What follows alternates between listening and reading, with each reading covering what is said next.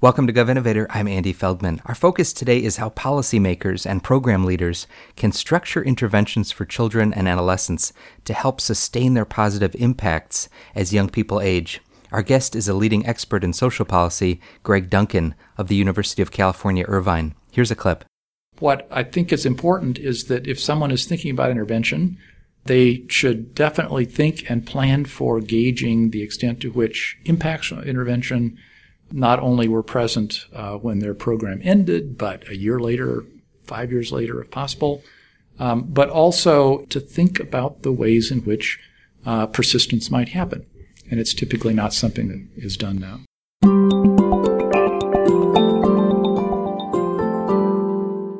As those of you know who are involved in social policy, many interventions that aim to increase the cognitive or social-emotional skills of children and adolescents have shown positive effects, but far too often their impacts quickly disappear as children get older. In early childhood programs, for example, a large-scale, rigorous study of Head Start showed positive impacts at the end of the program year, but virtually no statistically significant impacts on cognitive or social-emotional or behavioral outcomes over the next several years. Other programs, on the other hand, have shown longer-lasting effects. In a new study published in the Journal of Research on Educational Effectiveness, Greg Duncan and his co-authors set out to identify the key features of interventions, as well as the characteristics and environments of the children and adolescents who participate in them, that can be expected to sustain persistently beneficial program impacts. To learn more, I'm glad to have Greg back with us on the podcast. He's a distinguished professor in the School of Education at the University of California, Irvine. Greg, welcome. Thank you. It's good to be here. So, Greg, you and your colleagues describe 3 different processes that the research suggests can help sustain benefits for children and adolescents. Tell us what those are. Well, the 3 different explanations that we came up with that are to some extent complementary and to some extent competitive are skill building, what we call foot in the door, and sustaining environments. Skill building is, I think, what comes most naturally to economists. It's the idea that if you can identify key skills, build them up in an intervention, you'll receive rewards into the future, right? So one might be early analytic thinking, right? That's important for a career. Build it up early. It's going to help in school, and it's going to help later. But, another might be gratification delay. It's sitting in front of those marshmallows for 20 minutes, right? Some people think that's very important. Grit is another. Angela Duckworth is promoting this idea. So it's identifying those key skills and building them up early and then being satisfied that when a child goes forth with those skills, it'll produce rewards into the future. But that's just one explanation. Another comes from prevention science, and we call it foot in the door, but it's really the idea of not building up a skill permanently. It's coming in with the right intervention at the right time to get a kid through a period of risk or to take advantage of opportunities that might be available, right? So you can think in early education, in the early grades of getting into kindergarten or first grade and having to repeat the grade, or being assigned to special education, right?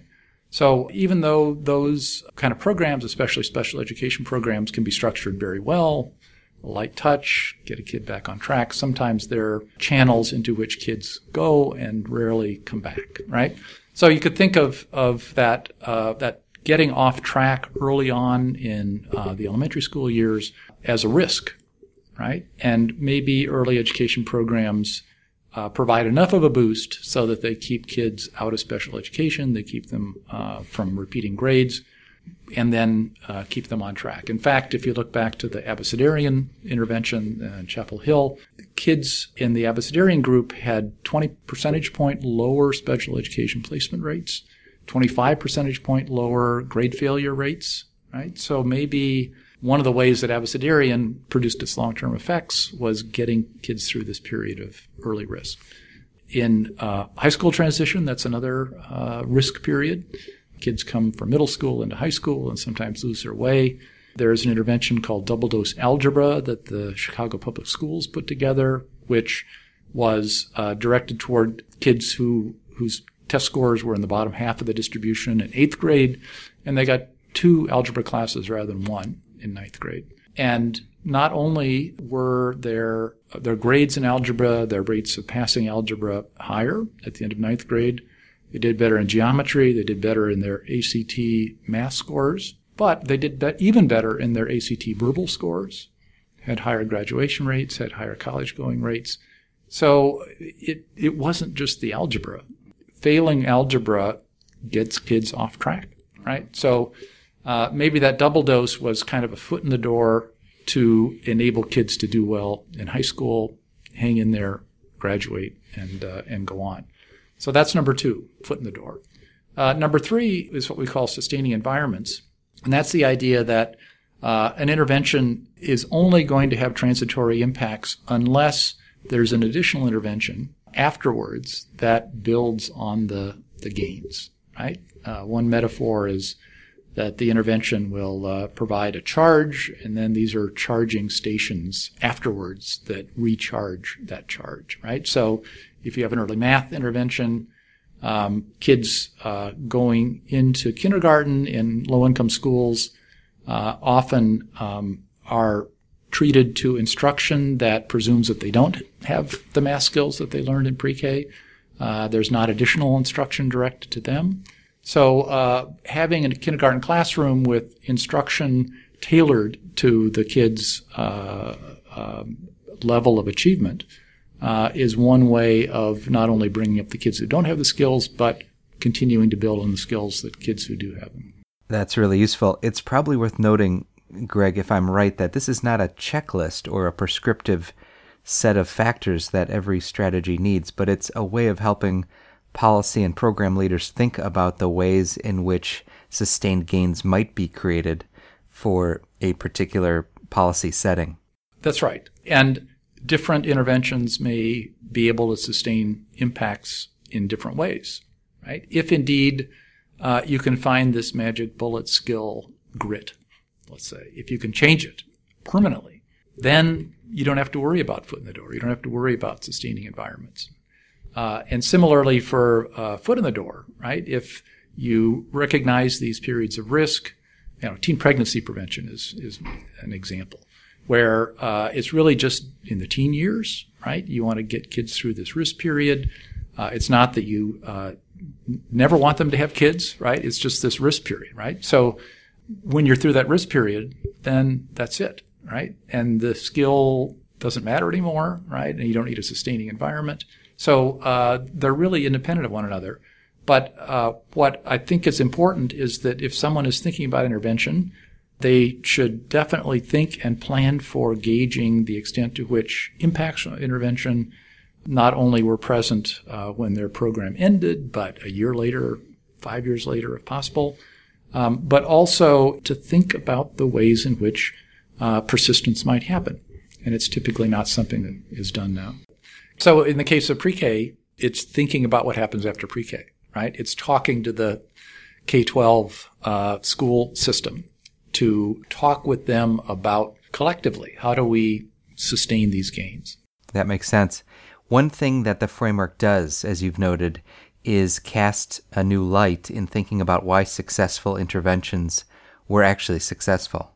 That's right. If you think about Perry Preschool or Abecedarian, Jim Heckman's work on Perry identifies conscientiousness as one of the things that Perry built up. But Perry also produced sustained achievement effects. IQ impacts faded out quickly, but math and literacy effects persisted through childhood and adolescence. People don't realize that oftentimes.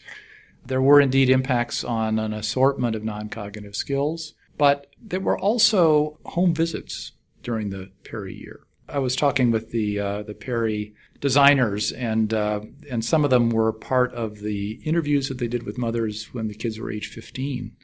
And the mothers recalled with some trepidation the home visits because they were very well organized, they were very scripted, very well thought out. And if you think about sustaining environments, right, if you build up the parenting component through home visits or in some other way and produce a richer home environment after the preschool year, then whatever gains you get from Perry's year and a half of preschool could be sustained through a home environment, right? Abecedarian provided full-year, full-time daycare for 5 years.